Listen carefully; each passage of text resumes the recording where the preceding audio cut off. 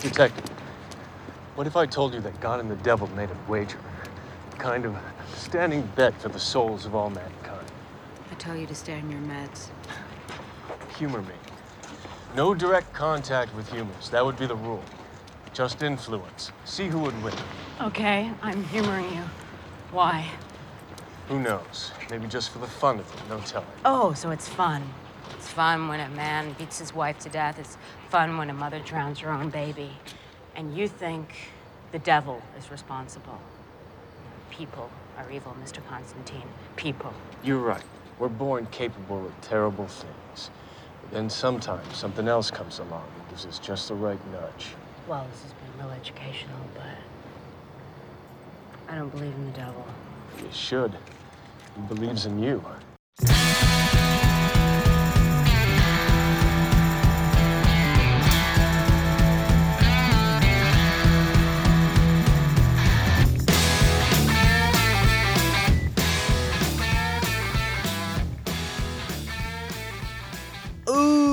Ooh, hello, Popheads. Welcome to issue 108 of the Tomcast Podcast.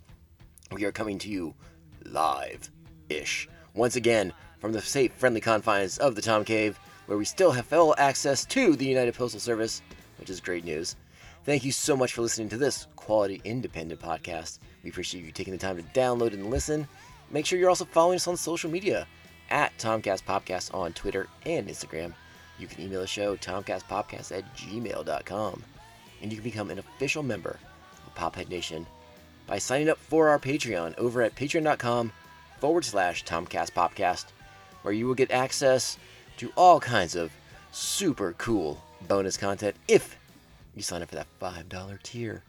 That's going to get you access to bonus podcasts, commentary tracks for movies, and all kinds of other fun stuff. You'll get videos that I record on a quasi-weekly basis, and it's generally a good time and a little extra bang for your buck for being Patreons, because, hey, without Patreon support, the lights don't stay on in this podcast. So we thank our Patreons every episode. Thank you to our current Patreons. Thank you to the Aspen Hill Chody, the Batman of Bay Park, Mr. Jeff Nail. Jeff is the co-host of the fantastic music podcast, The Ringing Ear. I recommend it highly. Thanks to Evil Circle, the evilest of all the circles. Thank you to the Squid Master General himself, Mr. Brian Broussard. And the New Jersey Devil, Mark Wegemer. Thank you so much for being Patreons. I hope you are enjoying the recently released Captain America audio commentary track. What's that you say? Captain America, that movie's not that old. No, my friends. This is the 1990 debacle known as the Captain America movie with an Italian Red Skull, with a Steve Rogers who likes to steal cars, with a Steve Rogers who lives in Newport Beach. Who knows? It's all crazy. So that's why we did a commentary track. And by we, I mean me. I sat there and watched that piece of shit again. So, hey, the things I do for my Patreons. All right, finally, please subscribe to this podcast on Apple Podcasts, Spotify, Stitcher, iHeartRadio, Google Play, whatever platform it is you prefer. And please leave us one of those sweet 5-star reviews, and continue to like and share the show amongst friends and family, and even your enemies, because I'm sure they'll get a kick out of it too. What do we have today for you guys? Well, we have, listen, this podcast's that we like to make good on our threats on this podcast, and so that's what we're doing today. We're making good on the threat that Roger and I threatened last week on the show, and that is to do a discussion about the 2005 Constantine film. Oh yeah, this year. It's obviously it's 2020. No one can forget that because it's 2020 and it's been pretty fucking awful all the way around from basically the start of the year to current date of August 17th. But it is the 15th anniversary of Constantine, starring Keanu Reeves, and I was reminded of that fact because they had a 15th anniversary reunion on the Comic-Con at Home. So it was a panel available on YouTube currently at Comic-Con's channel. Just Google Constantine 15th anniversary. You'll find it pretty easy. And it was kind of like the reminder that, like, oh yeah, that movie did come out 15 years ago. And it's sort of a comic book movie. We'll talk about that. I'm not going to get into too much about the particulars of the film right now. I'm going to save that for the discussion because I'm going to be joined up with Constantine Superfan. Just recently got the ink to prove it, and that would be Jedi Raj himself, Roger Smith. He's going to join me. We're going to have a fun discussion about the movie where we kind of look back and talk about the things that we liked and maybe didn't like about the movie, and just kind of discuss if there's any possibility. Because, I mean, listen, at that panel, rumors came around. Is there going to be a Constantine 2? Could they go back to it 15 years later? We'll talk about that a little bit too. So let's get the kind of like the particulars out of the way for the movie. Again, starring Keanu Reeves and directed by Francis Lawrence. This is Francis Lawrence's major feature film directorial debut, basically. He cut his teeth doing music videos and such. And I think we'll talk a little bit about how he shot this film and how it looks and things of that nature. Also starring in the movie is Rachel Weisz, Djimon Hounsou, Shia LaBeouf. We got... Who else? We have to talk about Gavin Rossdale. We have Tilda Swinton's in the movie. Peter Stormare's in the movie. It's a really nice cast. To be perfectly honest with everybody. Again, I don't want to start down a discussion of the film because that's what Roger's for. I want to wait for him. Akiva Goldsman is credited as one of the screenwriters for the movie, and again, we're gonna dive deep on this. So hopefully you guys have seen the 2005 Constantine movie. Again, it's been out for 15 years.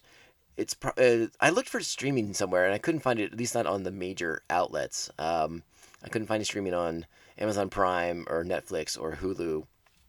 At least at this time, it wasn't even on HBO or HBO Max, which I was a little perturbed by because it seemed like a lot of DC-centric content is available through HBO Max. But at least right now, Constantine is not amongst them.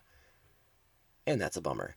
So I ended up purchasing the film off of Amazon Prime. It was $8. Not too bad. I could have rented it for $2, but I was like, it's a solid flick. Let's watch it. Spoilers, I thought it was a solid flick.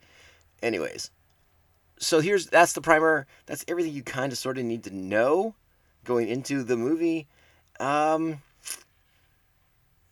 don't like... I mean, I'm using IMDb here for some of the credits, but they're giving a lot of writing credits to comic book writers, which I don't think is accurate at all. There's a couple inspired bys. I guess Frank A. Capello is the one who gets the main screenplay credit on the flick. Also written by Kevin Brobden and story by Kevin Brobden, screenplay by Kevin Brobden and Frank A. Capello. So, but heavily inspired by the DC Comics. So, a little primer, if maybe you're not 100% familiar with John Constantine. John Constantine is a comic book character. Basically, a DC Universe character. Debuted in the pages of Swamp Thing. Created by Alan Moore, who you may know as the creator of Watchmen, creator of V for Vendetta, and just tons and tons and tons of comic books. He debuted in the Saga of Swamp Thing number 37, which was June 1985. And it was, he became insanely popular. He was dubbed as like a sort of working class warlock, an occult detective from England. Brown trench coat, Sting-esque blonde hair. Sting very much inspired the look of Constantine back in the 80s. And he became immensely popular, insanely fast. A lot of that's based on the fact that he was hilarious, but like in a kind of a mean, cynical asshole kind of way. So he gained a lot of popularity. Eventually got his own comic book known as Hellblazer. So if you know the Hellblazer comic, you know who Constantine is from that. Or if you're like, why is he Hellblazer? Well, that's just kind of his superhero name. No, just kidding. It's not a superhero name at all. He's just John Constantine, the Hellblazer. Because he blazes hell wherever he goes. That kind of thing. Anyways, so that comic book is the inspiration for this film. Now, if you know a lot about DC and some of their history, you'll know that in the late 80s, early 90s, a lot of their characters were kind of exported, I suppose, from the main DC universe into what was known as the Vertigo comics, the Vertigo line of comic books, which was a more adult-oriented setting for comic books. No superheroes existed within the pages of Vertigo Comics. And that allowed characters like Constantine to kind of be the big star that he could be, because he wasn't going to be overshadowed by Superman and Batman and things like that, despite having interacted with them, via Swamp Thing. But Swamp Thing also came to Vertigo too, so there you go. And if you have heard Vertigo before, that is also the home of Preacher, written by Garth Ennis, who also got his start writing The Adventures of John Constantine in Hellblazer. So a little tie in there. And I think we've talked about it a few times on the show, that Neil Gaiman's The Sandman was also home at Vertigo Comics, an imprint of DC. I don't know why I couldn't say imprint earlier. It just was a word that was eluding me.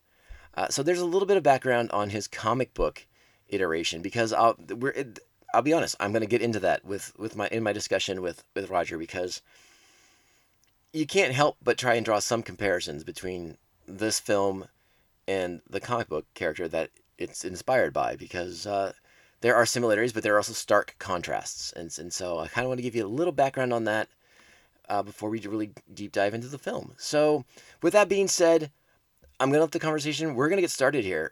You guys have listened to me long enough. Let's let the podcast happen, all right? So buckle up, hold on to your butts, and then rebuckle those seatbelts, because we're going through a bumpy ride through Helltown, because we're talking about the Hellblazer himself, John Constantine, in our 2005 Constantine retrospective. Hi. My name's John. You are in violation of the balance. Leave immediately, or I will deport you. All of you.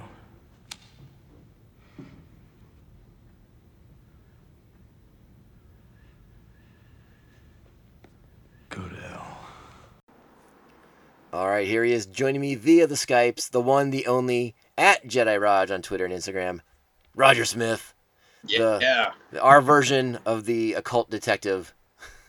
Yeah, the dabbler in the dark arts. Yeah, that's your real role on this show, is you cast spells and protective wards to keep us safe from all podcasts that intend harm upon us. Yeah, I'm trying to work on that number growing one. It's a little harder than it looks. How dare you, sir? But that is true. I was going to say, the list of podcasts that hate us is probably pretty long. Yeah, keep those away. Oh, man. You doing all right? Things going okay for you, bud? Yeah, doing all right. It's a pretty light day at work, nothing too crazy. And there's at least a decent breeze today, so I'm not entirely melting, so that's fine. Yeah, dude, it was, what's the best way to put it? Fucking hotter than hell over the weekend. Yeah, and we'd know. Yeah, it was like that steamy heat, that humidity was in the air from dusk to dawn.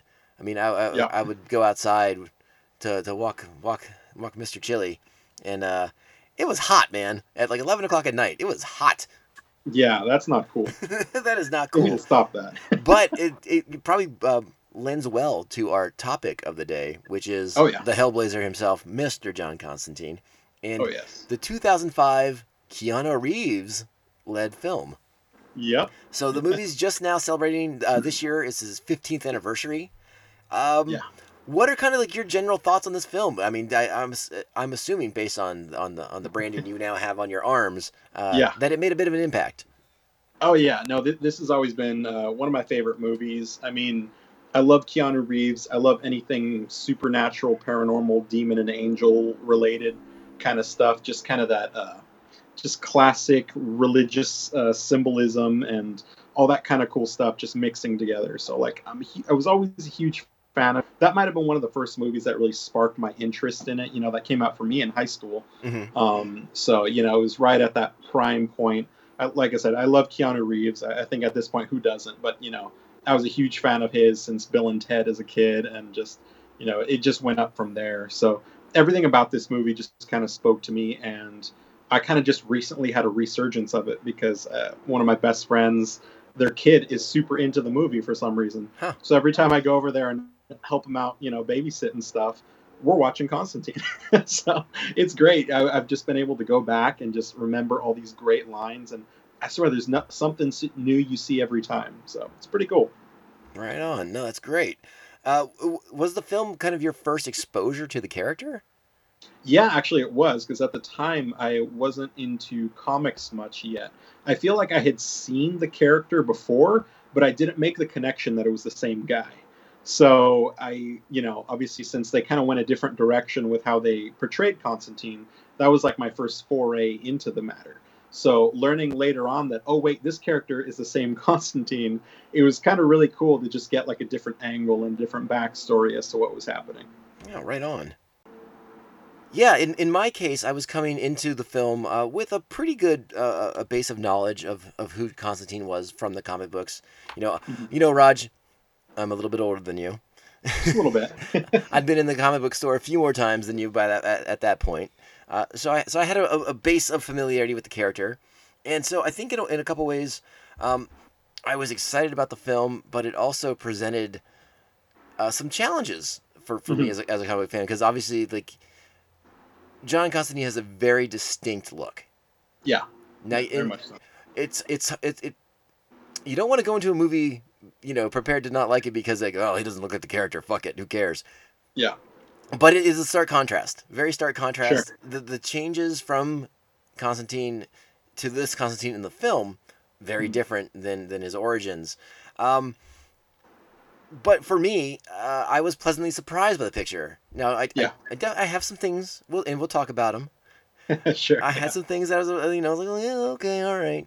But it's a really enjoyable movie. It's a strong picture. The plot is it's pretty tightly plotted. I mean, the things that are talked about at the beginning of the picture pay off at the end.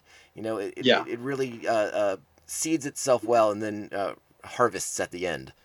Yeah, definitely. I agree with that. I feel like they set up a lot of things early on and nothing feels wasted. Like everything feels really tight and like everything is said for a reason. So there's very few things in the movie that I'm kind of like, oh, why did they do that? So. Yeah, I would agree with you 100%. Let's kind of talk about that casting that was fairly controversial at the time of Keanu Reeves as John Constantine. And remember, the movie comes out 2005, but it films in like 2003, 2004, where Keanu at the height of his Matrix powers. Sure. So having Keanu Reeves as your title character, as your main protagonist, Warner Bros. I'm sure was banking on that sweet Matrix money coming into Constantine. Yeah, I'd imagine. But as I kind of alluded to, as a comic book fan, you're like, wait, Keanu Reeves as Constantine? Are you sure? Yeah, that was definitely a concern for a lot of people. I mean, especially hearing his British accent in the Dracula movie. You know what? I'm glad you brought that up because I if you didn't, I was going to. Yeah. Because it is not good in the Dracula picture. Yeah, it's a bit rough. It feels like he's trying very hard to make it sound good, and in doing so, it loses its authenticity. It probably still sounds better than who am I thinking of? Kevin Costner in his Robin Hood. Probably. Though I do tend to forgive Kevin Costner because I find that Robin Hood movie enjoyable. So. He gets a pass. Yeah, if I liked the Dracula movie more, I think I would have let that slide. But I found that movie to be a bit of a trudge. Yeah, a little bit, yeah. So, like you said, you're a Keanu fan. It's Bill and Ted, and Constantine. This is a fresh thing for you. Yeah. So I'm assuming you're like, fuck yeah, Keanu Reeves, let's go. Yeah. Pretty much, yeah. I mean, I didn't follow too much of the movie like before. I think I maybe saw a couple trailers in the theaters, at the time, and I was just like, oh wow, this movie looks like it's gonna be really cool. And like you said, I'm a huge fan of the Matrix trilogy as a kid, and just going through that, being like, oh yeah, this is fucking Bill and Ted to the Matrix to this. Oh, this is gonna be great. So yeah, I had no qualms with it, having no background knowledge of the character to that point. Yeah, I can totally see that. And I was a bit of more of a, I guess like the traditionalist as far as a comic fan went, where I was like, oh man, he's not going to be English, and he's not going to be, a Sting look-like, and the shock blonde hair, and well, not quite shock blonde hair, but you know what I mean. Yeah, close enough. Yeah, Yeah, Constantine looks very much derived from Sting, the artist, not the wrestler. No. So that might be interesting. A lot Sure, of face spot a paint. few of those. A lot more face paint with the wrestling inspiration. So yeah, I mean, me and some of my friends who were also comic book fans, we came at it from a little bit of a different angle because the trailers look cool. I mean, like they're like all the elements were there. It looked like they were doing a good job, but we did have to kind of figure out that balance because it for whatever reason, and probably because it's an American movie shot, so they kind of Americanized the character a little bit. Sure. Which sort of seems like a betrayal, but like I said, the elements of the story are there. The characterization of Constantine is pretty good. Yeah, it's not bad. And if I were to critique the performance a little bit of Mr. Keanu Reeves, who is by far a way more talented actor than I will ever be, so he can he can hear me say this, but he can also happily flip me off at the same time. I'll be okay with that. But he's a pretty nice guy, so he probably won't. Well, I don't know. He was in that movie and he made that guy fight him. What was that movie? That rom-com that was on Netflix? I can't remember the name of it now. Oh yeah, I know which one you're talking about.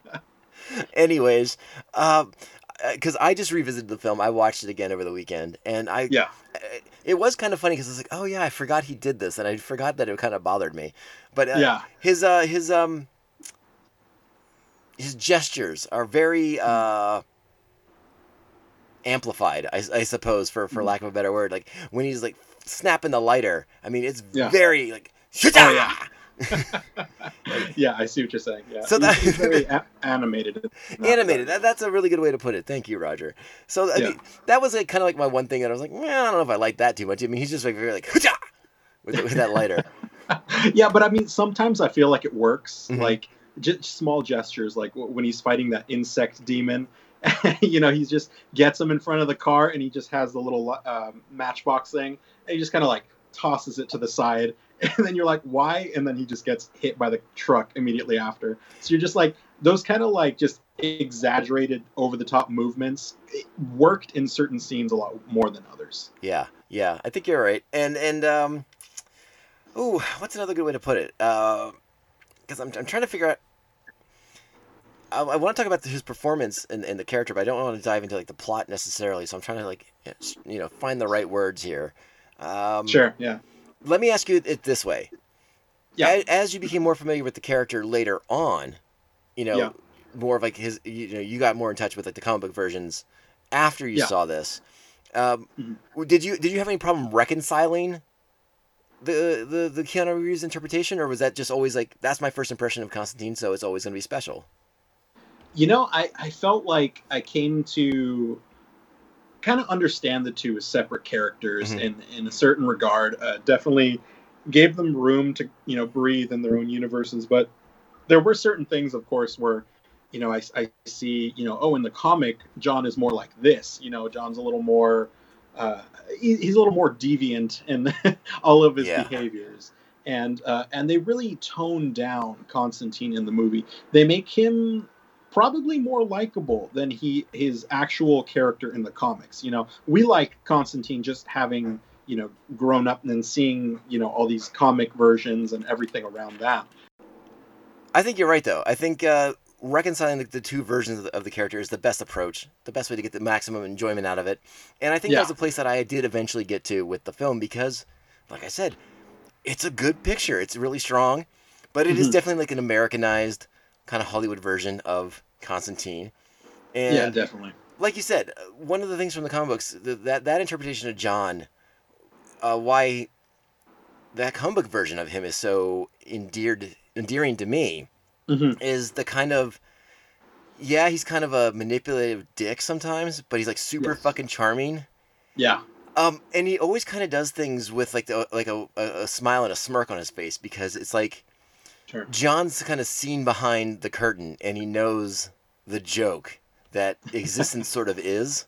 Yeah. And because he's had that peak, he's kind of like in on it with the powers that be, in the supernatural realm. Sure. Yeah. And that was I think that was something that didn't quite translate with Keanu's interpretation of the character, which was much more direct, kind of like just angry, bitter, a little bit bitter. He's got Yeah, the for lung sure. cancer, and he's kind of like on his way out, and Yeah. he knows where he's going, and he's not happy about it. Sure. But it's an interesting interpretation of the character, and an interesting interpretation of the source material, because a good amount of the film, particularly like the lung cancer stuff, Yeah. is taken from probably the most famous Constantine or Hellblazer comic arc, which is Dangerous Habits. Mm. And if we haven't talked about a lot of Hellblazer stuff on the show, but Dangerous Habits is one of those graphic novels that everyone should track down to read, because it's fantastic. Yeah. Yeah. Sure. Demons, angels, cancer. It's good stuff. It's just a good combo. It's good. It's a good combo, and it's also, if you want to get into the character of Constantine, nothing will kind of summarize him better than that storyline, and the way in which he's able to manipulate angels and devils into basically getting out of cancer. Sure. Yeah. Spoilers. Yeah, but that's a funny thing about his character is like you said, in the comic book version, he's very much a less likable person than he is in the movie, I would say, as a whole. But like you said, it's that charm and like just personality that he has that makes it so it even manipulates you as the reader into thinking he's a better person than he is. It's kind of like you've been manipulated just as much as any other character in there, and you just learn to love this guy despite questionable decisions and choices that he makes along the way. Yeah, he's a character who basically who burns all of his bridges at one point or another, his friendships and his relationships and things like that. And then he comes back to you because you can help him with something, and he knows what's going to happen. Like, he knows you're probably going to punch him in the nose, and knock him on his ass. But then he's gonna be like, okay, cool, you did that. Now can we go get a beer and get on with our lives?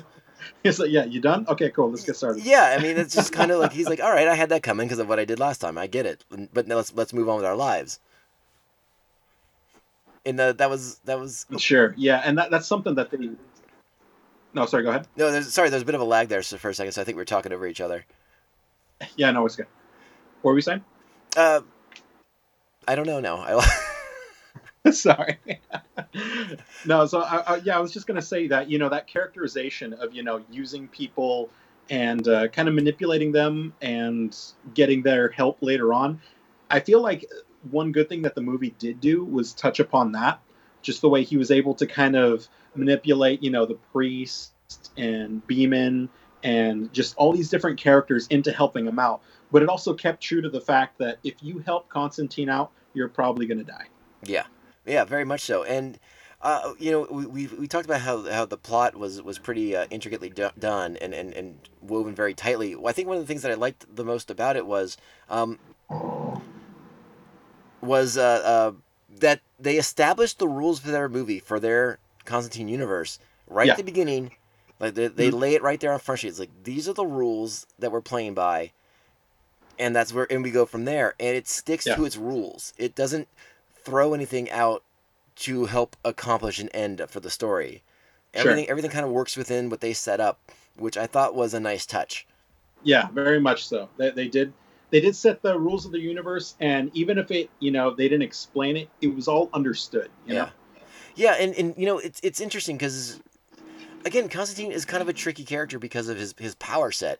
He's a cult detective, exorcist, warlock, magician kind of guy, but they definitely downplay the magician aspect of things and up the occult stuff. Sure. And that, again, I think that's just kind of like a way to modernize him to an American audience that was probably like, magic, who cares? Like, was he Harry fucking Potter? Yeah.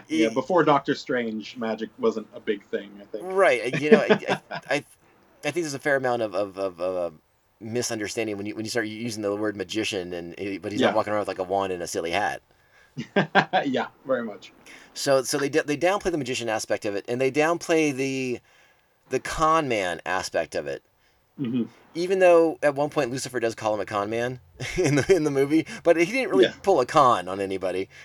No, not in this movie. You kind of get the understanding from the conversations he has with other people that he definitely manipulated everyone there, and they're all kind of pissed off at him about it for one reason or another. Yeah. Especially like with Papa Midnight when he's talking to him. But yeah, you kind of get the understanding that he's probably pulled some things on people, but it's never explicit in this movie. Yeah. So he's what they used to call a flim flam man. Which There you go. now you know why they don't use that word anymore. So, all right. So yeah, that's kind of Keanu's take on the character, and that's kind of like some of the differences between the film's Constantine and the comic book Constantine. So Yeah. with that established, now we can kind of get into the meat of the matter, which is the film Yeah. itself, which is we start off in Mexico.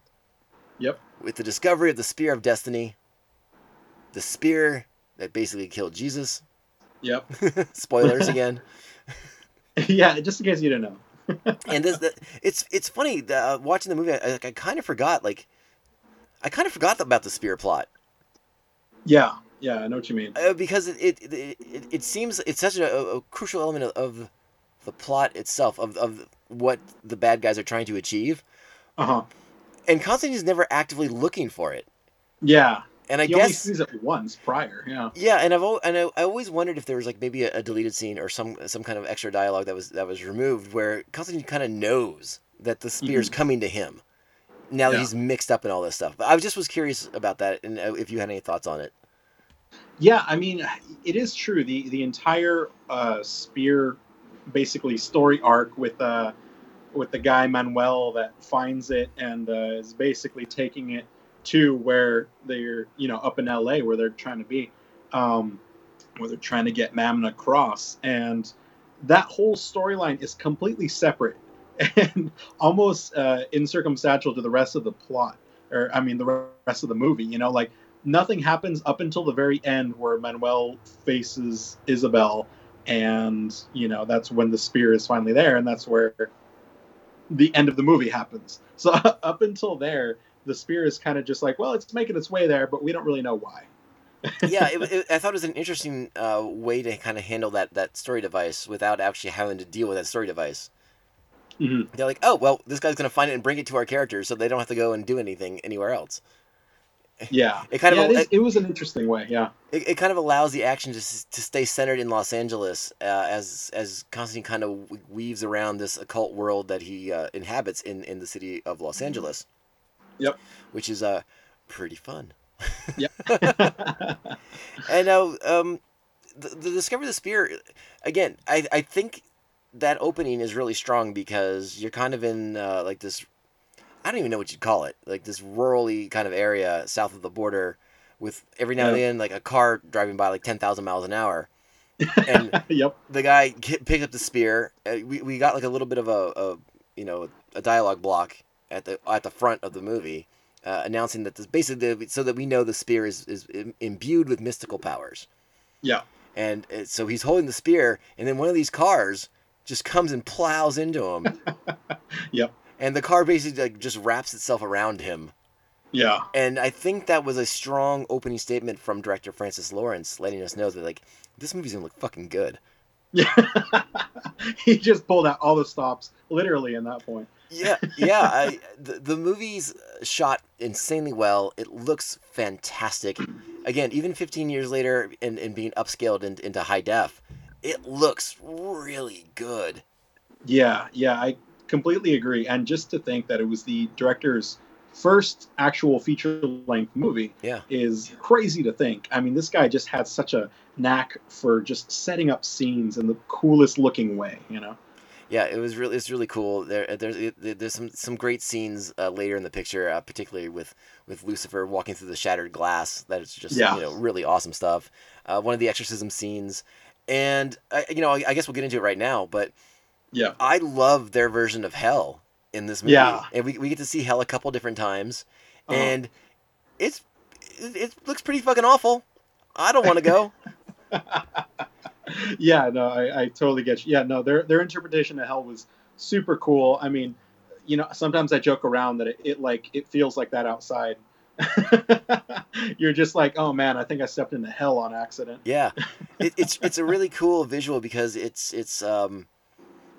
like a landscape that we know. It's like that LA landscape that we've already seen the picture that in the movie, and it's kind of being echoed in hell. But everything's basically just like ablaze, and there's Yeah. like just like almost like these nuclear kind of like winds that are just blowing across this hellscape, and it's Yeah. fucking cool looking, man. It looks really really cool in a place that I don't want to go on my next vacation. Yeah, it's kind of cool to think that, like, heaven and, from my understanding, heaven and hell both have this similar mirror of the real world kind of aspect to them. Just, I mean, because you see, spoilers for towards the end, when you actually kind of get a glimpse of what heaven is, you're kind of like, oh well, you can still kind of see the buildings in the background, kind of thing. Yeah, it was interesting though, that little flash of heaven that you get, but you don't spend Yeah. much time there because hey, we got things on Earth to do. Yeah. And heaven, not as cool as hell. Definitely not. But yeah, I love that opening bit, and I think it sets a really powerful visual note for the film that we're going to get something that is going to look great. Yeah, for sure. And they do a really nice job with that. And then we're introduced to the Rachel Weisz character, the sister Isabel, right? I got that right? Isabel, she's Isabel, her sister's Angela. I thought it was the other way around. Okay. Is it? I don't know, but the one in the mental hospital is the one we check in on first. I might be wrong. You've seen it more recently than I, so. Name's not my strong point, especially when we're dealing with twins. Yeah, that's kind of tough. I'll double check. But it gets into like some really heavy stuff like right away with like the suicide of this character and her sister, who's a Los Angeles cop, having to process the grief, but trying to get her sister like a Catholic funeral, but you can't do that because of the whole suicide thing. And then that ties itself in with Constantine and his situation from when he was a kid and he attempted to kill himself. Yeah. And so sin and mortal sin become like really big elements in the movie right away. And it's explained in a way that doesn't hit you over the head with like its religious themes. Sure. But, we're dealing with a movie with heaven and hell. So you got it. And again, you got to play by the rules, right? Yeah, exactly. So I thought, again, another example of the movie being just kind of structured really, really well, where the things play off of each other, so that Constantine, despite his prognosis earlier in the film of lung cancer and on the verge of death kind of thing, he can begrudgingly sympathize and empathize with this character who just lost her sister to suicide. Yeah. So yeah, you're right. I did check it up. Angela is the police officer. Yeah. Okay. Got the two confused. You're totally right. But no, definitely. Yeah, I think it's a really cool way of going about that aspect of it. So I agree on that. What did you think of the supernatural elements themselves? I mean, there's a lot in this movie that you're like, again, visually you're stunning, but you're like, wow, what you got like, what the hell's it? Fucking guy, I can't remember his name now. Gavin Rossdale from Bush. Yeah. As like I thought he was supposed to be like a senator, but I think they cut a bunch of his scenes. Okay. So it just looked like he was like some kind of power broker demon guy. But I thought he was supposed to be like a senator at some point. But maybe that's in a cut of a film that doesn't exist. You're talking about Balthazar? Yeah. Yeah. No, I mean, I liked his character for sure. I mean, just with regards to him, that was cool that he was kind of just always kind of floating around in the background. You just kind of see him like fiddling with the coin over the knuckles.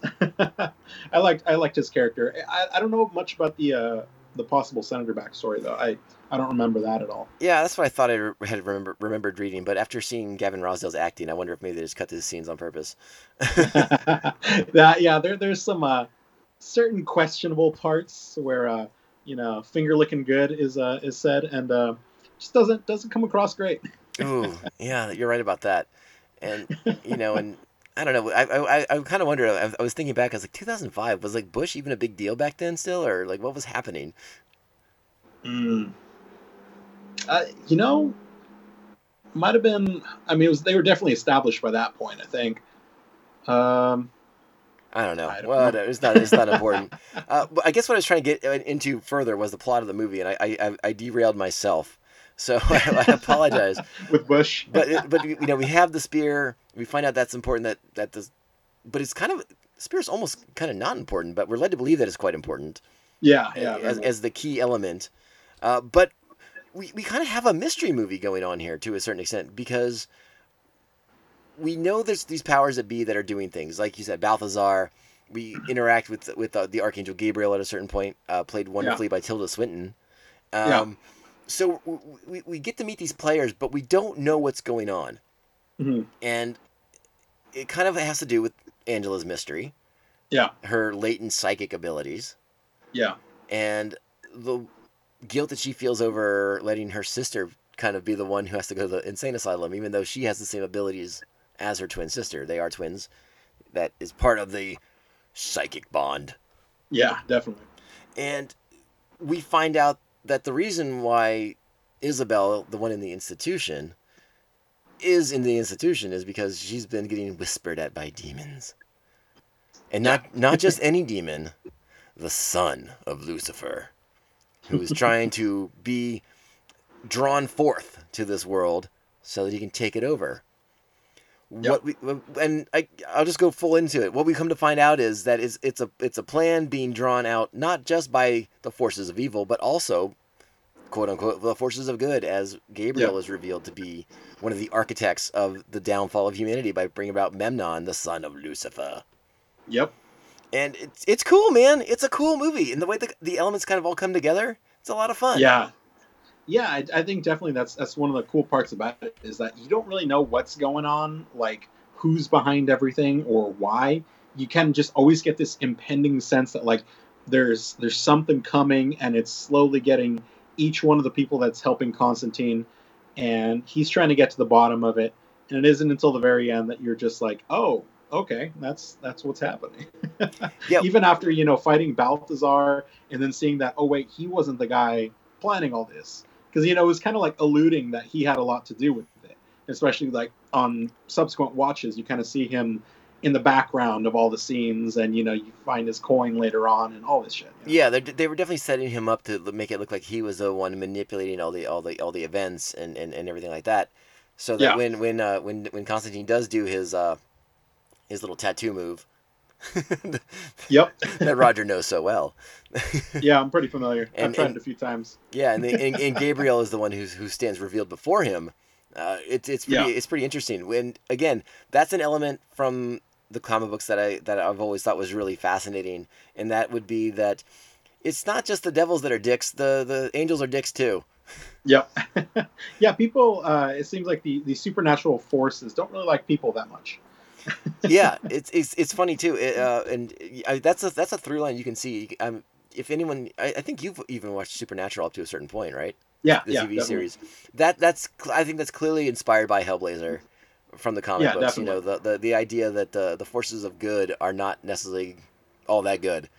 Yeah. It just kind of seems like everyone's doing their own thing. Everyone has and agendas. Humans are the runts. We Yeah. just get picked on. Yeah, everyone has agendas, and in Gabriel's case, Gabriel seems just very upset with us that we've wasted the gift that God has bestowed upon us.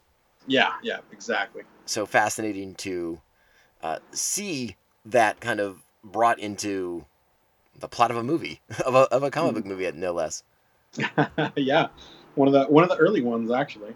Yeah. 2005, kind of right before on the edge of the big wave of particularly the Marvel films that was to be. But even I think Batman Begins was filming around that time too. So I think that came out shortly after. I think you're right.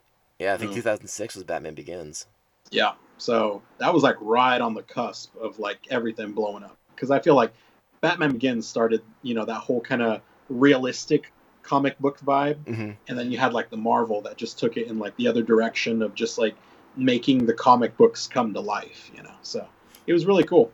Let's kind of talk about the characters a little bit, because yeah, let's talk about the characters. We'll get into the Lucifer stuff at a little bit later on, because that's Sure. kind of like the juicy stuff that so like, ooh, that's ripe for the plucking. I really like this cast. Rachel Weisz as Angela / Isabel Dodson. Yeah. Really good, and I think I could be wrong, but I feel like this is like one of the last times she did this kind of movie. She started doing like Yeah. very serious pieces after this. Sure. This was kind of like the crossover into being serious, you know? Yeah, I suppose. I mean, this is far enough removed from the Mummy, but the movies she makes nowadays are very far removed from the Mummy, which is kind Yeah. of where I first remember seeing her Yeah, definitely. hanging out with the Beef Rage. Yeah, for sure. I love that guy. But she's great. Yeah, you have Damon Hinshew as Papa Midnight, Yes. which I still don't know to this day. Like, is that a character that was created for the movie or a character that was in the comic at one point? I know they brought him into comic books eventually, but I don't know if he started there. You know, as far as I understood, Chaz and Papa Midnight were the two characters that they brought from the comic into the movie. So I think if they didn't establish, it might have just been like very recent that they established his character, but it was definitely pre-movie that they made him. Yeah, Not by much. My recollection is hazy at best, and if Papa Midnight was there, he looked very different than the very cool, very hip Damon Hinshew. But you mentioned Chaz. Yep. A very young Shia LaBeouf. Yeah. I can't say I was a fan of him back then either. You know, he didn't add a whole lot to the movie other than just comic relief here and there. I feel like he had to be like the sacrificial lamb to a certain extent too. You know, because he wanted into this world of the supernatural and into the and of the occult. Mm-hmm. But it's not like Constantine tells him. It's not like what's in the books. Yeah, it's not always how it is in the books. Yeah. Which, speaking of, Chaz in the comic books is very different than what's in the film. So there you go. That might have been a direct reference for the comic book fans. That could have. I think you might be 100% right about that. I mean, that is a line that has multiple levels of meaning to it. Yeah, so that's pretty cool that they threw that in. Let me put a pin in this real quick because I did neglect to mention as per our requirements to be on this podcast, you have to have a beer. Yeah, it's necessary, mandatory even. What do you got today, bud? Today I am doing the Never Better double IPA from Coronado. Definitely had this one many times before, and it's always a strong choice. Coming in at 8.1%. Vic Secret, Mosaic, and Citra.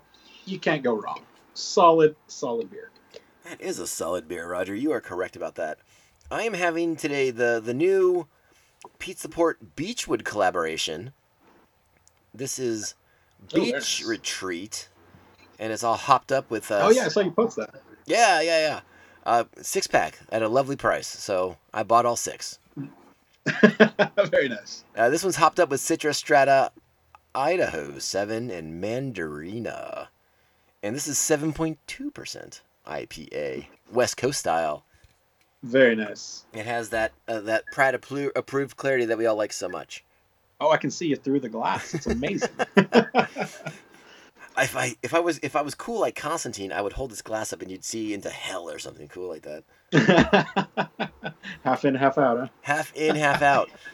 I thought that was a weird terminology. That's probably one of the things I bumped up against a little bit in the movie is that terminology, that half breed thing that he calls the angels and the demons that walk the earth.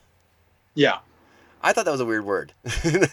Yeah, it implies that they are, half and half, right? And I don't know, he definitely went into some explanation on it, but it still kind of came out as slightly unclear as to whether or not, we just have angels and demons fornicating or what's going on with the humans, Right. And, like we said, the movie does establish its rules very early on, and that is that there is no direct interference on either side, the angels or the demons, but there can be influence exerted, and that's kind of what I guess these characters are doing on Earth, trying to it's a battle for souls is basically what the movie's trying to tell us, and again, it's like the literal.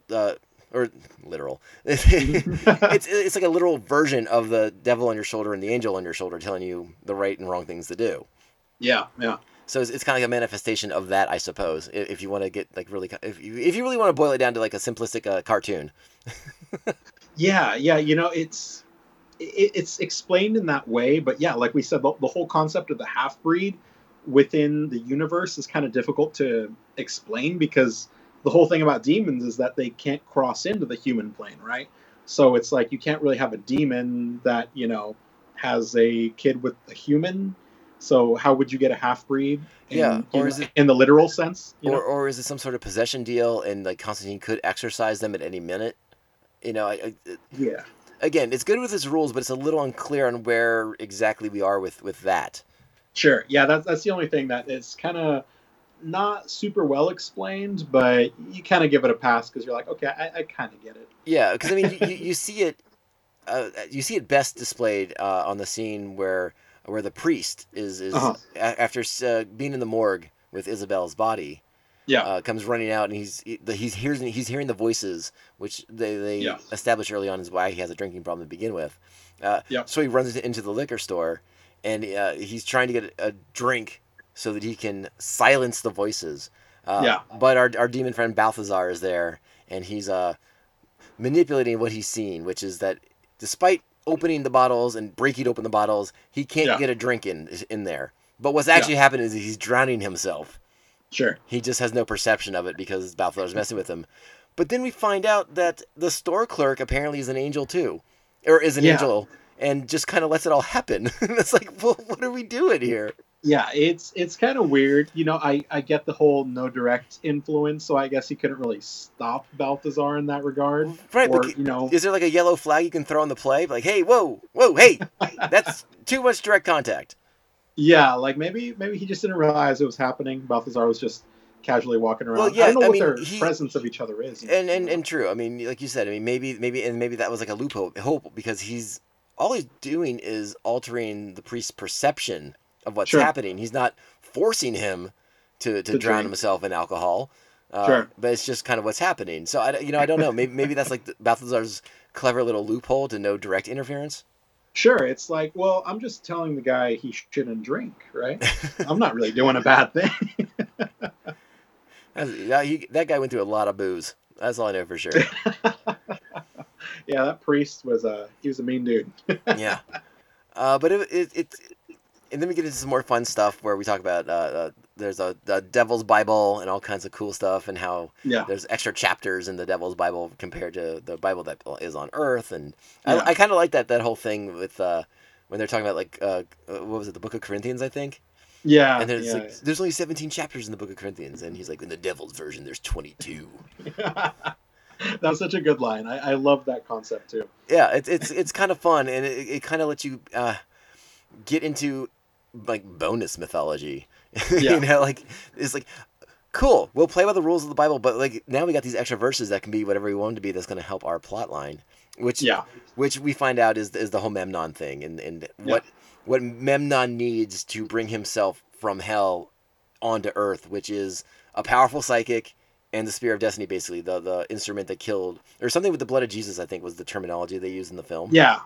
So Yeah, that's what the specifically. spear is for, because it has the stains of Jesus' blood on it.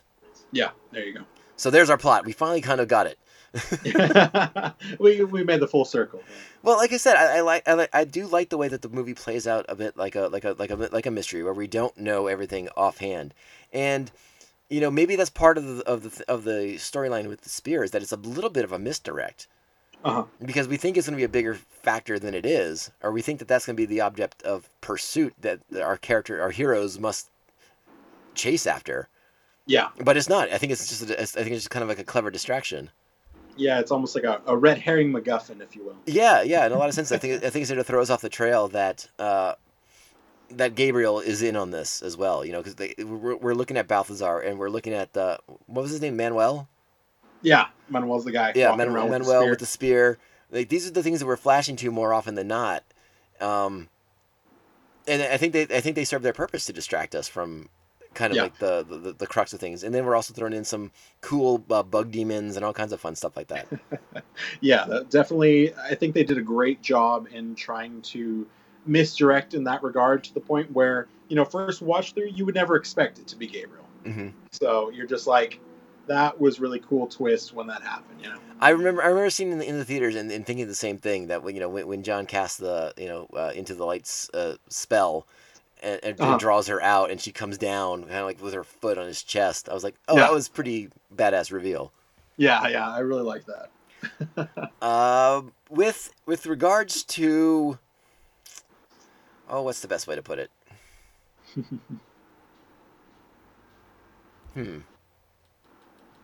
Oh, I think I got a little off track here, but I did wanted to say we talked about Shia a little bit, but I just wanted to emphasize, don't care for him in this movie. Don't care for him. No, not a fan. No, and this is in that point of his career, and I really didn't like him. Yeah, he was still kind of just. It was really early. It was pre-Transformers. That came a little later, I guess. But yeah, I don't know. I didn't dislike him in the movie. I think I've grown to like him more now. But he definitely was meant to just play like the annoying little D-bag for most of the flick until the very end, where he kind of gets his redemption arc very quickly. And like you said, becomes a sacrificial lamb for the story. Yeah, you know what? Let's go ahead and cut the post-credit scene in Yeah. the movie, since we're talking about Chaz and we're talking about Shia. Yeah. In case anyone doesn't know, Constantine has a post-credit scene. Oh yeah, easy to miss. Yeah, easy to miss, and that was not something that audiences were trained to expect in 2005. It was just kind of out there. Yeah, this was pre-Marvel Stingers, so nobody knew to Stingers. stay after the credits. Yeah, I mean, maybe a handful of movies at this point had done a post-credits thing, and most of the time they were just kind of they were just kind of like goofs and stuff like that. Nothing necessarily germane to the plot. Sure. But I was curious your interpretation of it, because the scene in question is Constantine going to Chaz's tombstone. Yeah. Laying his lighter to rest on it and telling him that he did good, kid. And then we see Chaz as an angel on top of the tombstone, and then takes off into flight. Yep. How did you process that? It was interesting, because it's like, does it imply then? It kind of goes back to the conversation we were having about the whole half-breed thing, where we don't really know if they're actual half-breeds or if there's just angels that some of them are allowed to kind of influence people.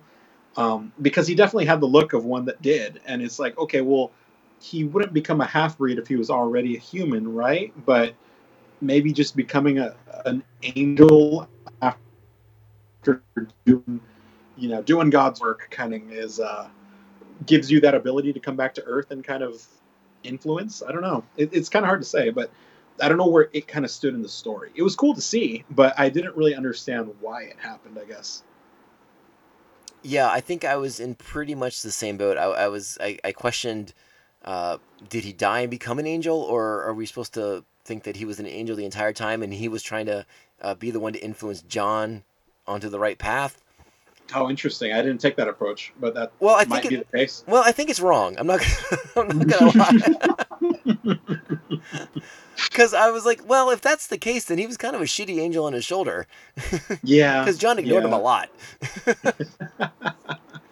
That would be true, I guess. But maybe that was the point. I don't know. But if he was a half breed, I would have thought that maybe he was a bit more durable than Chaz proved to be when Memnon was throwing him around. Yeah, or he just died fake. I don't know. Yeah, I don't know. It's vague and kind of annoying that we don't know. Yeah, a little bit. So as far as the Stinger scenes go, I kind of found it to be like kind of lackluster, and I was like, I don't understand. Well, it's funny because actually the scene, I don't know if you wanted to talk at all about the deleted scenes, but they actually had a different deleted scene where he came back, but it was on that rooftop where, I think it was him and Angela were on the rooftop, and they kind of did something similar there. I don't know. But it's funny you brought that up, because somewhere in this crazy place that I live, I have the Constantine DVD somewhere with like all the special features and deleted scenes and stuff like that. But I couldn't find it fast enough for this podcast, so I had to get it through Amazon, which did not have any special features on it. Oh, that sucks. Yeah, so You know what? Now that you're saying that, though, maybe that's where I saw those scenes that implied that Gavin Rosdale, Balthazar, was some kind of a congressman or senator or something like that. Does that ring a bell for you? Yeah, I think so. Because I don't know 100% on the deleted scenes. I know I've definitely watched a few here and there. I don't know that I've ever like sat down and watched like a DVD version of the deleted scenes. So it's possible that it was there, but off the top of my head, I couldn't tell you. Well, on a quick sidebar, I really am annoyed that when you buy a DVD or when you buy a digital copy of a movie off of Amazon or wherever you buy it from, that doesn't come with all those features on there necessarily. You just get whatever version they have available. Yeah, I've learned that the hard way a couple times. Yeah, and it's a bummer. I mean, obviously there are the versions you can buy that do come with special features, but Constantine's a movie that's 15 years old. That version Sure. is they just have the theatrical version, and that's the version you're gonna get. Yeah, but yeah, there's so many good deleted scenes from that you're just like, oh wow, they went this way, but I could have seen how they did it this way. Yeah, and again to continue on this sidebar for this is the reason why I have so many DVDs that I can't bring myself to get rid of, is because Sure. I was like, I want all those cool special features that were on that DVD. Like the Fight Club DVD is awesome with special features. Oh yeah. And there's a ton more. And again, I alluded to the Constantine DVD has a ton of cool stuff on there too, like little behind the scenes featurettes and obviously the deleted scenes.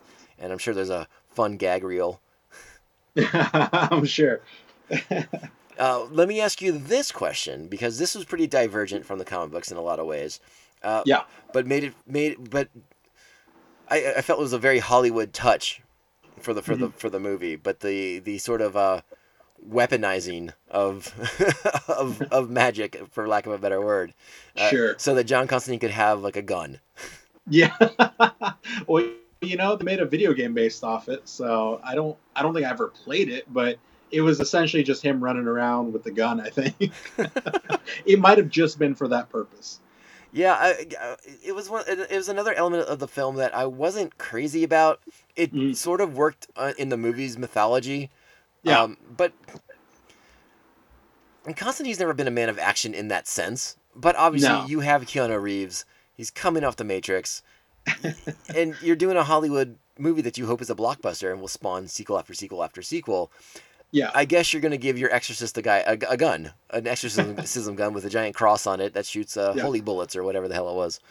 Yeah.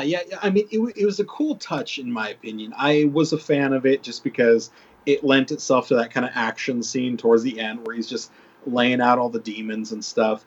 And you kind of get glimpses of the gun throughout the movie. Like, you'll see, like, the big, the giant magazine of just where they would end up putting the shotgun shells. Right. And just, like, pieces of it. And then you see, like, after Beeman dies, he goes in there and he just starts putting something together. And you're just like, what is he doing? But, like, up to that point even, you would just see these little bits of the gun here and there that would eventually become the gun. So I thought it was a cool touch just for the approach they were going. It kind of gave it that cool action movie aspect.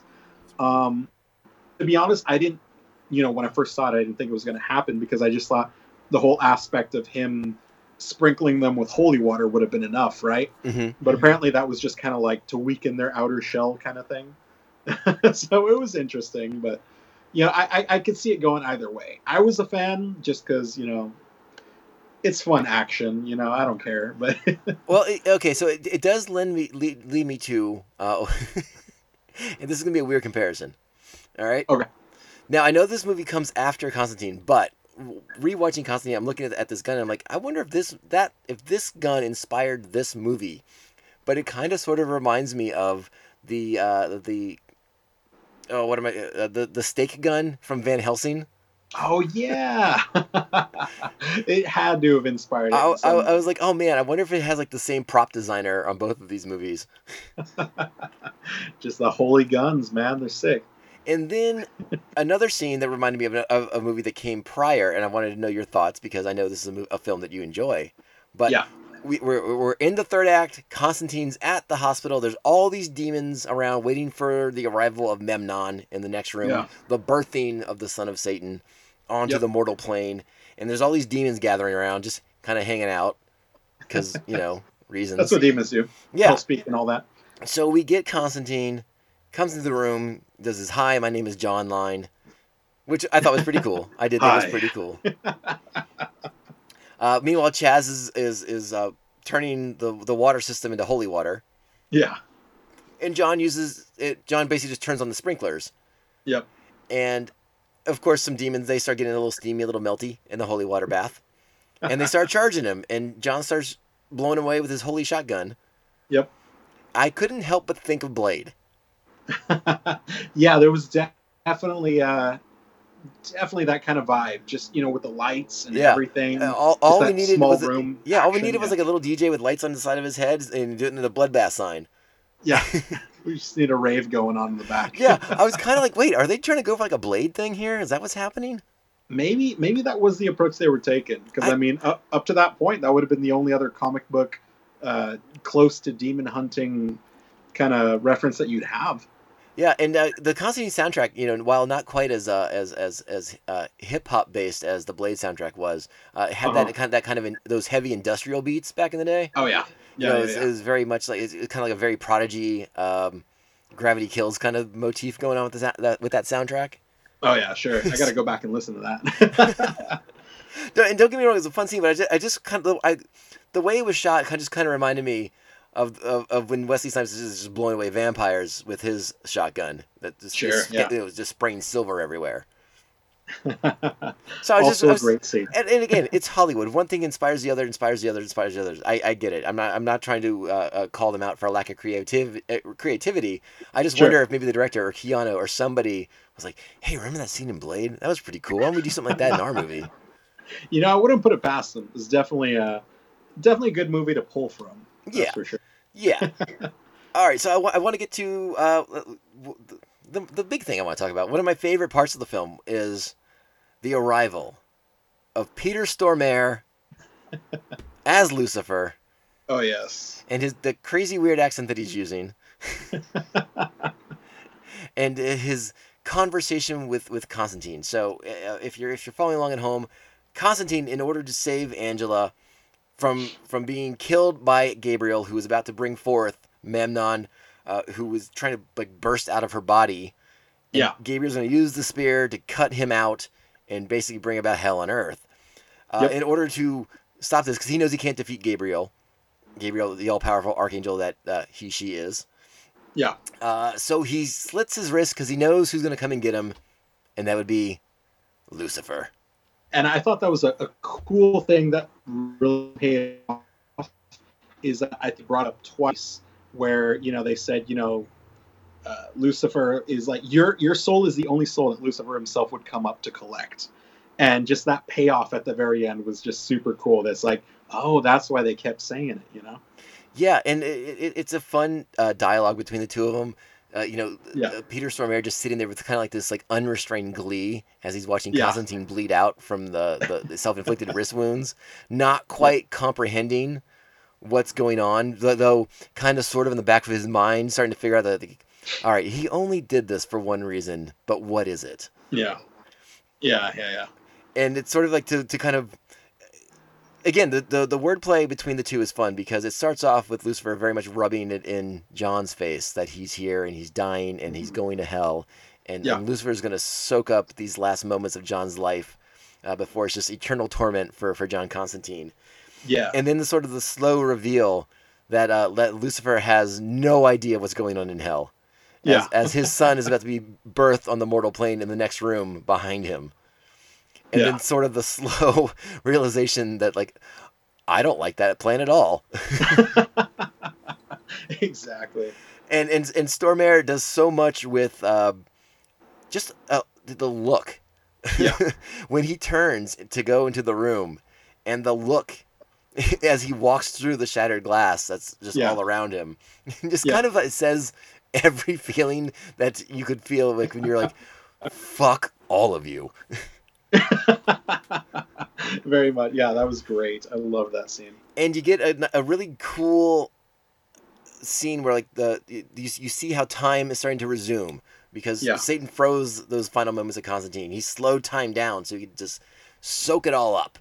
Yeah. but you start seeing the spear coming down towards Angela, and Lucifer slipping his arms under her body and pulling her away in like a very almost almost an angelic way that kind of would like mirror Gabriel's motion. Yeah.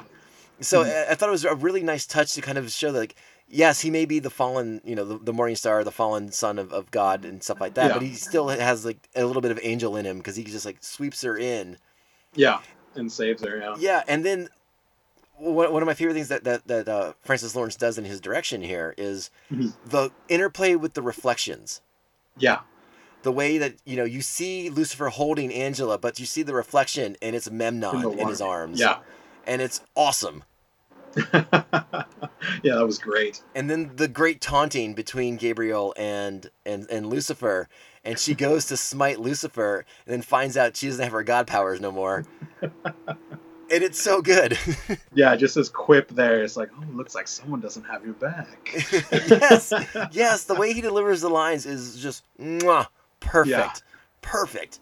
Yeah, he did so much in just those few minutes that he was in the movie that I love his character. Just it was amazing. Agreed. I remember in the theaters as he sort of descends down, like with the kind of like the tar, whatever it is, like the brimstone. I don't know, whatever.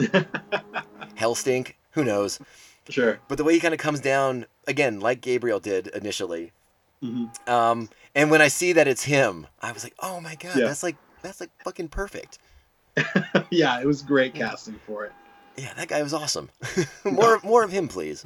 Yeah, for sure. So we get the whole thing. Lucifer sends Memnon back to hell, and Angela's basically saved because he just completely removes his son's essence from her body. Yeah. And just kind of like casually throws her to the side. Yeah, he's like, all right, we're good. Then Gabriel's blown away to hell or to heaven to be punished. I think it's to heaven to be punished, right?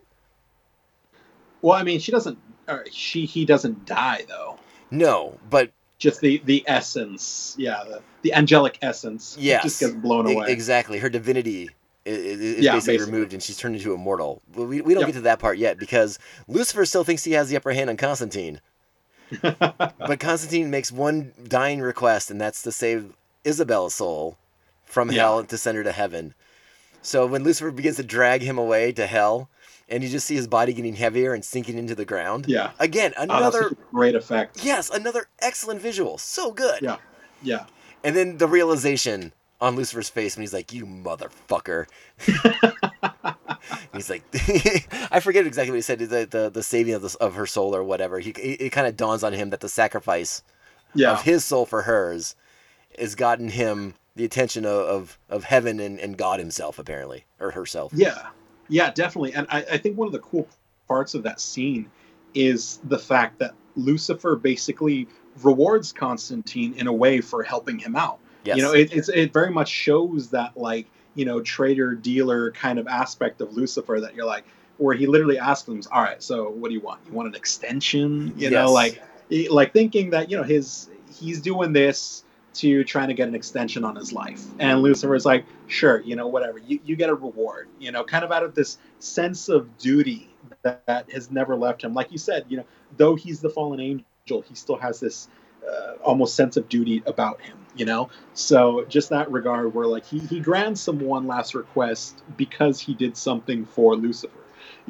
So it was really cool to see how that transpired. And then the whole twist of him just getting heavier was just the icing on the cake. Yeah. It was a great scene. Yeah, it really was. And again, like I love that look that Stormare has when it clicks what Constantine actually did. Yeah. And then, of course, Constantine's ascending to heaven, and the devil's not going to take that lying down.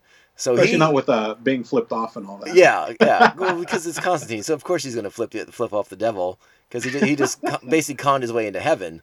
Yeah, there you go. Which again, it's pretty much the closest we get to like the con man aspect of Constantine, so I'll take it. Sure, yeah, very much. Yeah. But then the real con comes when I think he gets exactly what he wants out of the devil, which is curing him. Yeah. The devil's like, oh, no. You're not going to heaven. You're going to live a really, really long time. Yeah. He just sucks it all out of him. Just jams his hands into his into his lungs, basically, and pulls out all the cancerous material in his lungs, and it was pretty awesome visually to look at. Yeah, I loved it because it was just like, yeah, I'm going to help you in the most painful way possible. Yeah, and I guess that's one thing I wanted to ask you too. Is that your takeaway from that scene, that Constantine wanted the devil to actually save him, or that you think he was a-okay just going to heaven and being done with it all? I don't know. I don't know that he even knew in that sense that sacrificing his soul for Isabel's was going It to was going get to him be to heaven. enough. Yeah, Because because I mean, I'd like to think that it was just his one final good deed. yeah. But Well, I mean, you know, again, and that's something that's talked about throughout the movie. Is like, has John done enough to count to outweigh his attempted suicide when he was a boy, when he was a yeah, teenager, and so he's always been trying to balance those scales, and like you said, was this the one act that did, or was this the only act that mattered because it sure. was so important? It was it was for his immortal soul, basically. Yeah, and Gabriel actually makes reference to it earlier in the movie when she says, when he literally asks, I think something along the lines of like, "What more do I have to do?" And she says something like, like self-sacrifice or something like that, something along those lines. But that Yes, that yes, reference is then brought to that point where yep. he does do the self-sacrifice, and whether or not he did it intentionally with that thought in mind, or I'd like to think that it was his last good gesture as this version of Constantine. I would have said that the comic book version of Constantine definitely more along the lines of, oh yeah, he had this all in plan.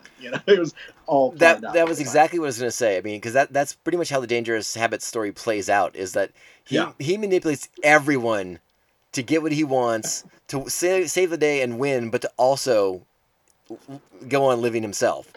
yeah, that makes sense. And then the realization when he's gotten everything that he wants, and everyone looks at themselves like, what the fuck just happened? That's one of the moments why that comic book is so goddamn good, and so to me is an important piece of comic book reading to do. So and Yeah, for sure. they do a mini version of it in the film. I think to a satisfactory level because again Mhm. I think Stormare's performance as Lucifer is so good. Yeah. Yeah, so I don't know. I kind of sort of think I sort of thought he was okay with going to heaven and just being done with it all. hmm But I don't think he was mad about living either. Yeah, I think either way he was okay with whatever outcome in that situation.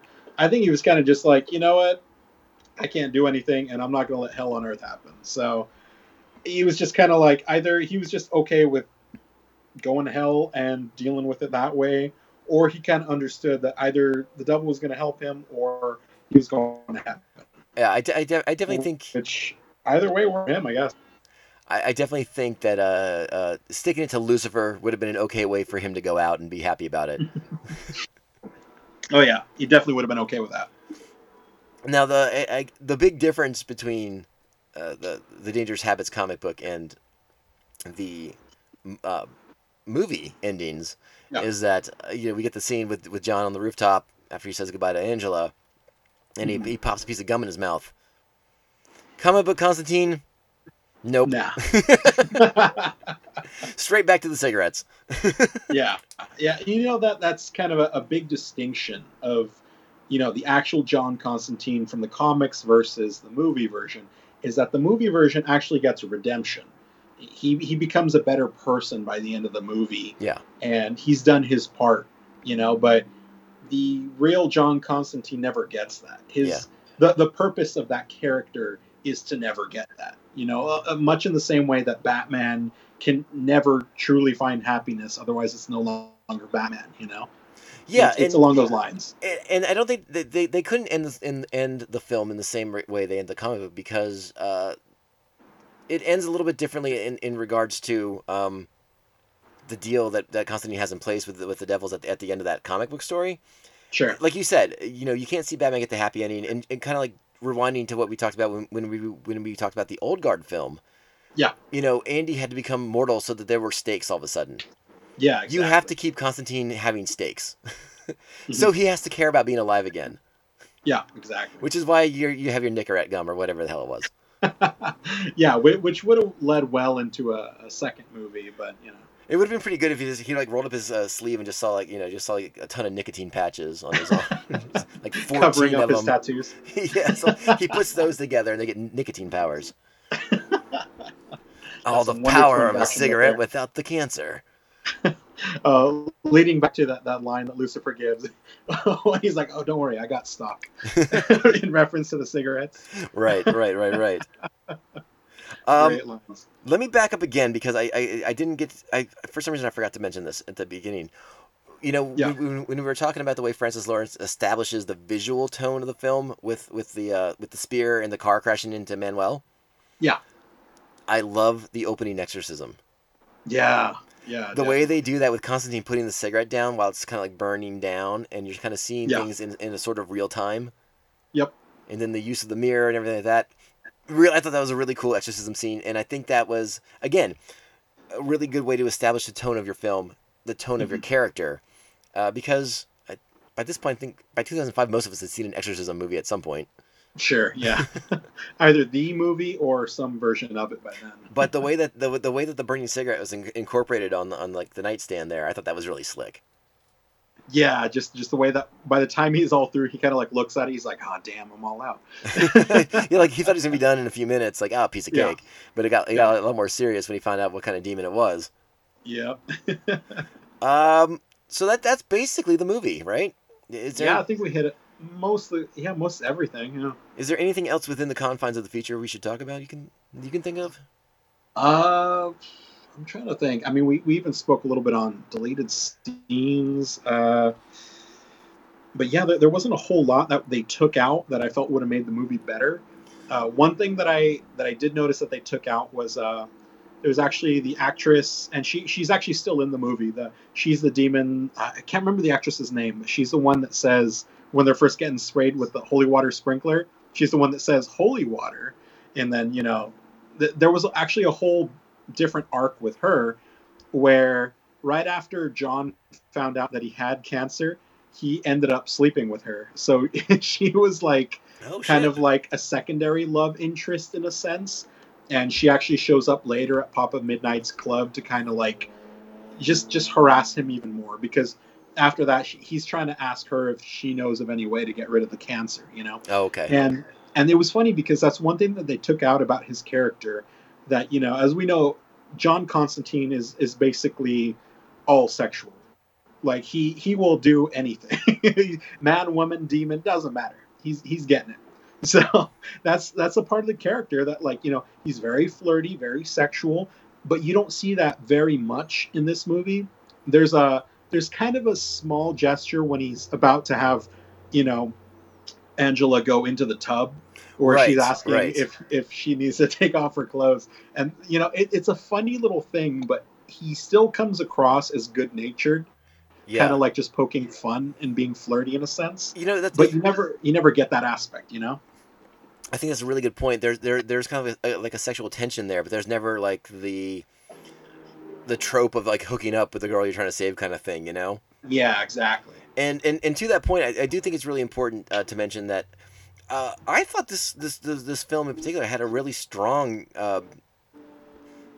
female character in there who she was working with Constantine, and Constantine was there to help her and her sister, but like she wasn't just like a plot device. Like, she had agency in the story. She was central to the plot, and she could take care of herself in a pretty good way.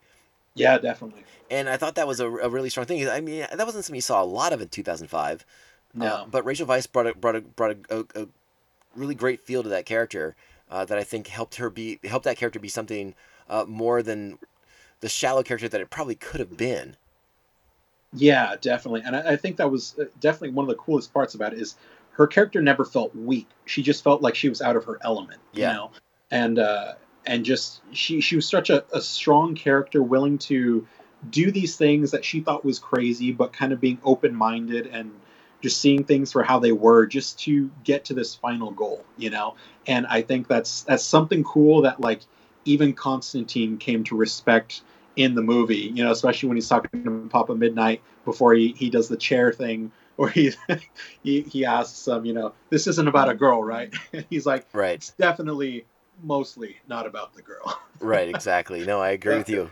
one of my favorite lines. But yeah, it really strikes that chord to how strong a character she was, and how she didn't put up with crap and held her own despite the odds.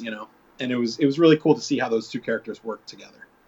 Yeah, I agree with you 100%. I just wanted to point that out because, like I said, I just wanted to point out she's not like a damsel in distress. I mean, Not at all. she I mean, does she's a become in cop. distress, but that's because there's a demon trying to rip her way out of her abdomen. Yeah, I'll give that to anyone. You Yeah. get a pass if you got a demon in you. Well, I mean, and let's be honest. She did get ferried away by a flying monster to be dropped into the pool. I mean, she was doing fine before that.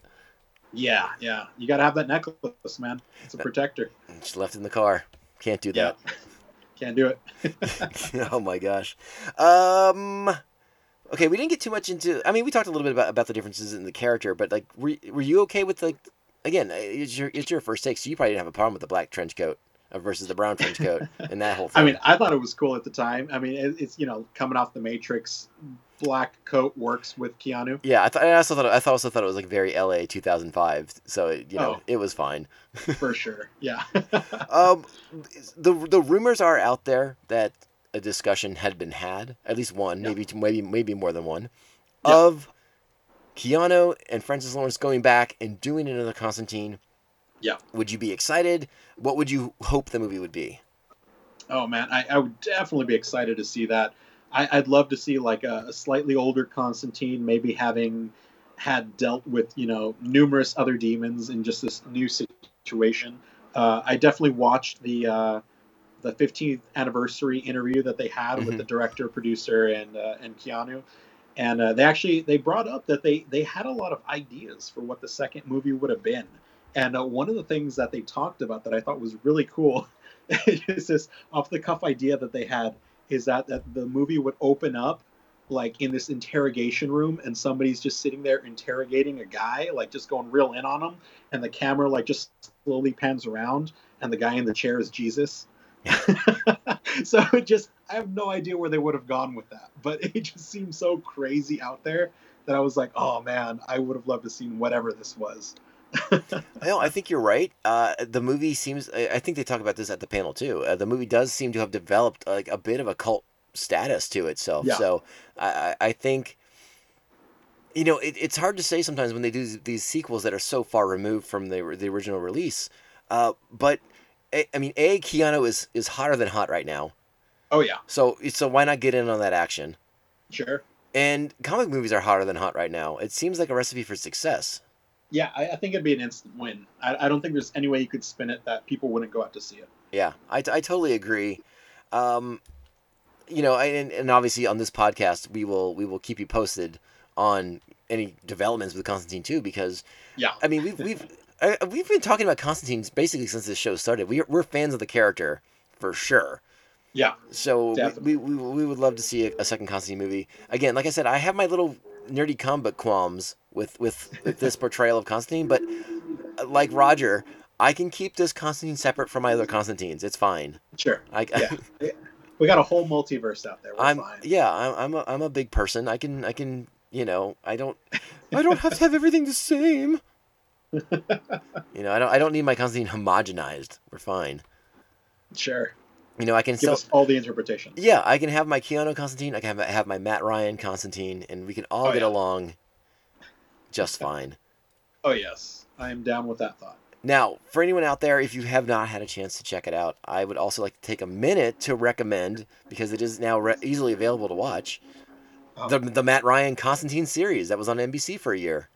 Oh yeah, great show. I loved it. Yeah, really great show. Only a couple episodes that were meh, but really strong. And one of the shows that I think we even maybe hinted at it last week when we talked about great shows that were canceled too soon. Definitely one of them. The Constantine series was going to be on there because that show ends with a doozy of a cliffhanger. Oh yeah, definitely. So check that out. I really and I know Roger does too. We both enjoy Matt Ryan's take on John Constantine, despite his buffoonery on Legends of Tomorrow. Yeah, definitely. It's not Matt's fault. It's not Matt's fault. No, not at all. He's doing the best with what he's got. Yeah, it would. From what I can tell, it's not much. Yeah, it's unfortunate. That show was doing so good too. I don't know what happened. It was. So I guess that's gonna wrap up our Constantine talk. Unless you can think of anything else from the film you want to talk about. No, I think we picked up on all the major points. We talked about everything Yeah, I that mean, I like to talk about. it's a visually striking film. Like I said, we both agree that the portrayal of the hellscape is incredible. Yeah. Lots of great set pieces. The exorcisms look good. Yeah. John going to hell and the smoke rising off his body when he comes back. Yeah. And even the scene that you alluded to earlier when he's gonna help Angela get in touch with her psychic powers again by drowning her in a bathtub. Yeah.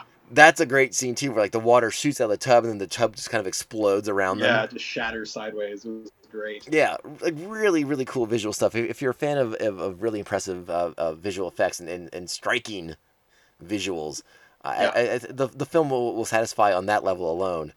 But the cherry on top, to me, Peter Stormare and Tilda Swinton as Gabriel and Lucifer, just so good. So good watching them. And you know what? That's what we didn't talk about. We talked about how Gabriel becomes human at the end of the movie, and she wants John to kill her.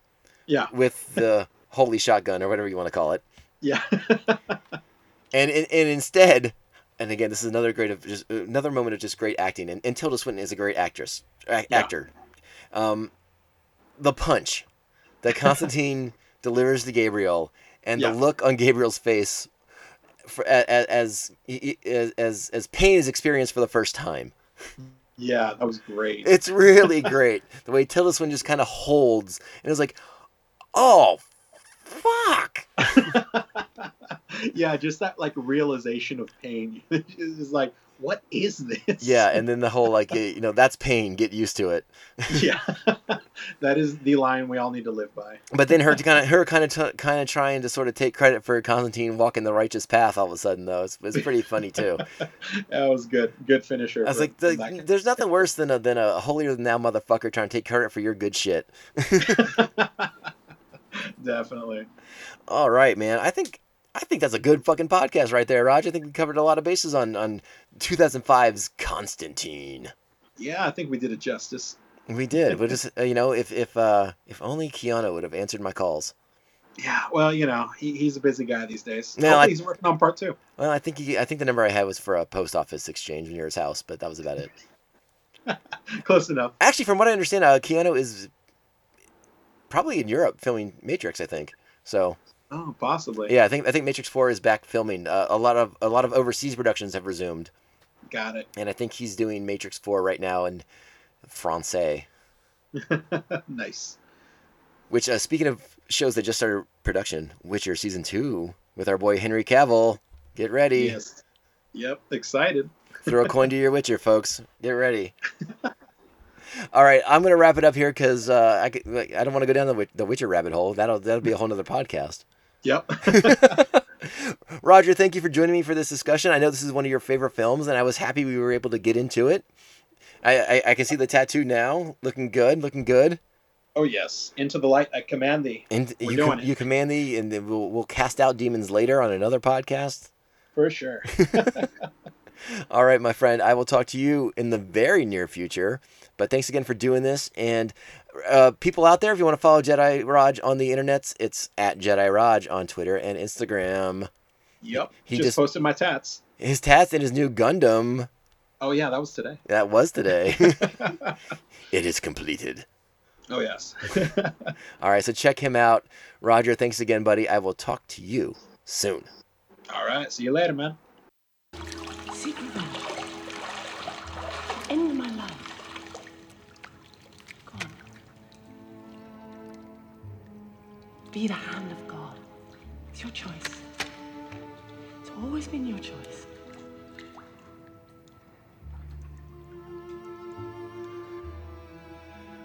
Yeah.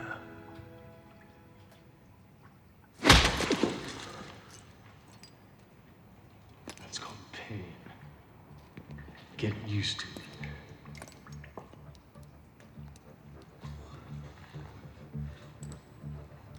You could have shot me, John.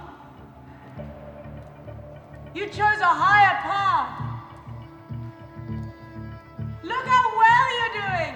Hey folks, so there you have it. There is the Constantine episode, the 2005 Constantine movie with Roger Smith doing our fanboy appreciation for the episode. I think we had a good time. It was fun to talk about a movie that I know for me, obviously for Roger, it sounds like it was something that he was a fan of from very early on, from his first experience with it. And for me, it was a surprising experience watching that movie and liking it as much as I did, considering some of the stark contrasts with the comic book version of Constantine and that character. But like we said in the podcast, I just got to a place where, the movie version was going to be this, and I still had the comic book over here. It's not like they changed Constantine to look like Keanu or anything like that. So it was a bit of a situation where I eventually realized I could have my cake and eat it too. And I think that's why that movie has grown with me over the years. My appreciation for it has grown. And again, a really solid film. I think it's plotted pretty darn well, considering that we're dealing with occult, supernatural things and religious iconography, which is not always everyone's favorite cup of tea. But a solid picture, solid performances all around from everybody in it. So if you're already a fan of this movie, hopefully you've enjoyed this podcast and our discussion of it. But as we said too, there's a lot of Constantine material out there nowadays. Even if you don't want to go and do a deep dive on the comic book history or anything like that, plenty of things you can watch on your television set.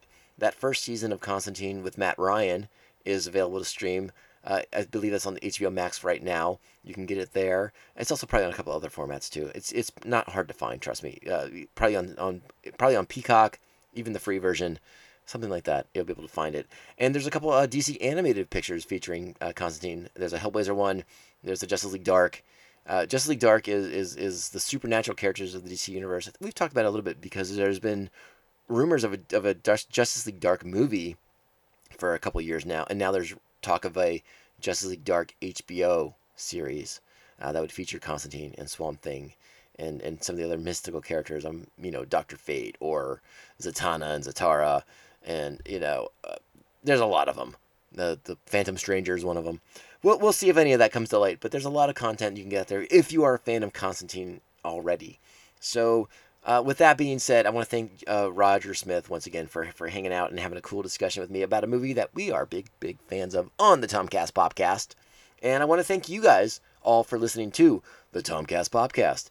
We appreciate all the downloads, all the love, all the support. We do this podcast for you guys. I mean, we do it for us too, but we do it for you guys too, to listen and enjoy and put a little lightness, a little fun into your day. That's what the Tomcast Popcast is all about. And like John Constantine, I am also a flim-flam man as I spin my yarns about a rocket locomotive. Oh wait, that's from Ghostbusters. Anyways, I want to thank my current Patreons because without you guys, the lights would be not on in the studio and it'd be very, very, very dark. So, thank you to the Aspen Hill Chody, the Batman of Bay Park, Jeff Nail, co-host of The Ringing Ear. Thank you to Evil Circle, evilest of all the circles, the Squidmaster General, Mr. Brian Broussard, and the New Jersey Devil himself, Mark Wegemer. Thank you all so much for being Patreons. Make sure everyone out there, make sure you are subscribed to the show on social media, at Tomcast Popcast on Twitter and Instagram. You can email the show, tomcastpopcast@gmail.com. You can join Patreon, hang out with those cool Pophead Nation members at patreon.com/TomcastPopcast. And get exclusive access to super cool bonus content that I produce on the reg for you guys and gals. And again, once again, make sure you are subscribed to the podcast, like the podcast, share the podcast. We are on Apple Podcasts, Spotify, Stitcher, iHeartRadio, Google Play. And if there's something else you want us on, let me know about it, and we'll get there. So, again, for the billionth time, thank you for listening. Thank you for all the downloads, all the sharing, the love and support. It means the world to me, and I wouldn't be here. I wouldn't be doing this if I didn't think some of you got some enjoyment out of it. And one final note before we finalize the closing out of the show. That's gone on far too long already. I did want to mention real quick that super friends of this podcast, Reagan Myers, the occasional co-host on the show, has launched a podcast of his own with his dear sweet brothers, and they are also friends of mine. So this podcast is called Come On, It's Still Good. And the first episode is out now, and it's all about The Rock, the film The Rock, not the wrestler The Rock, about the film, Sean Connery, Nicolas Cage, and the episode's titled You're the Rocket Man. So I wanted to mention this to you guys, if anyone's interested. It's called Come On, It's Still Good, and I am going to take full credit for being the inspiration for this podcast happening, because it was not that long ago that I mentioned how The Rock was a goddamn underrated classic on this show. And now Reagan, Ryan, and Rob are having a podcast where they're discussing the qualifications of The Rock being still a good movie. And I think it's a fun time. So if you guys want to check it out, head over to the podcast platform you prefer and download Come On, It's Still Good. All right, with all that being said, let's wrap up this episode. 108 of the Tomcast Podcast is in the books. Ciao, babes. Lucifer. This world is mine. In time. You, best of all of us, Gabriel, should understand. Ambition. Son of perdition. Little horn. Most unclean. I do miss the old name. Time to go home, son. I will smite thee in his honor.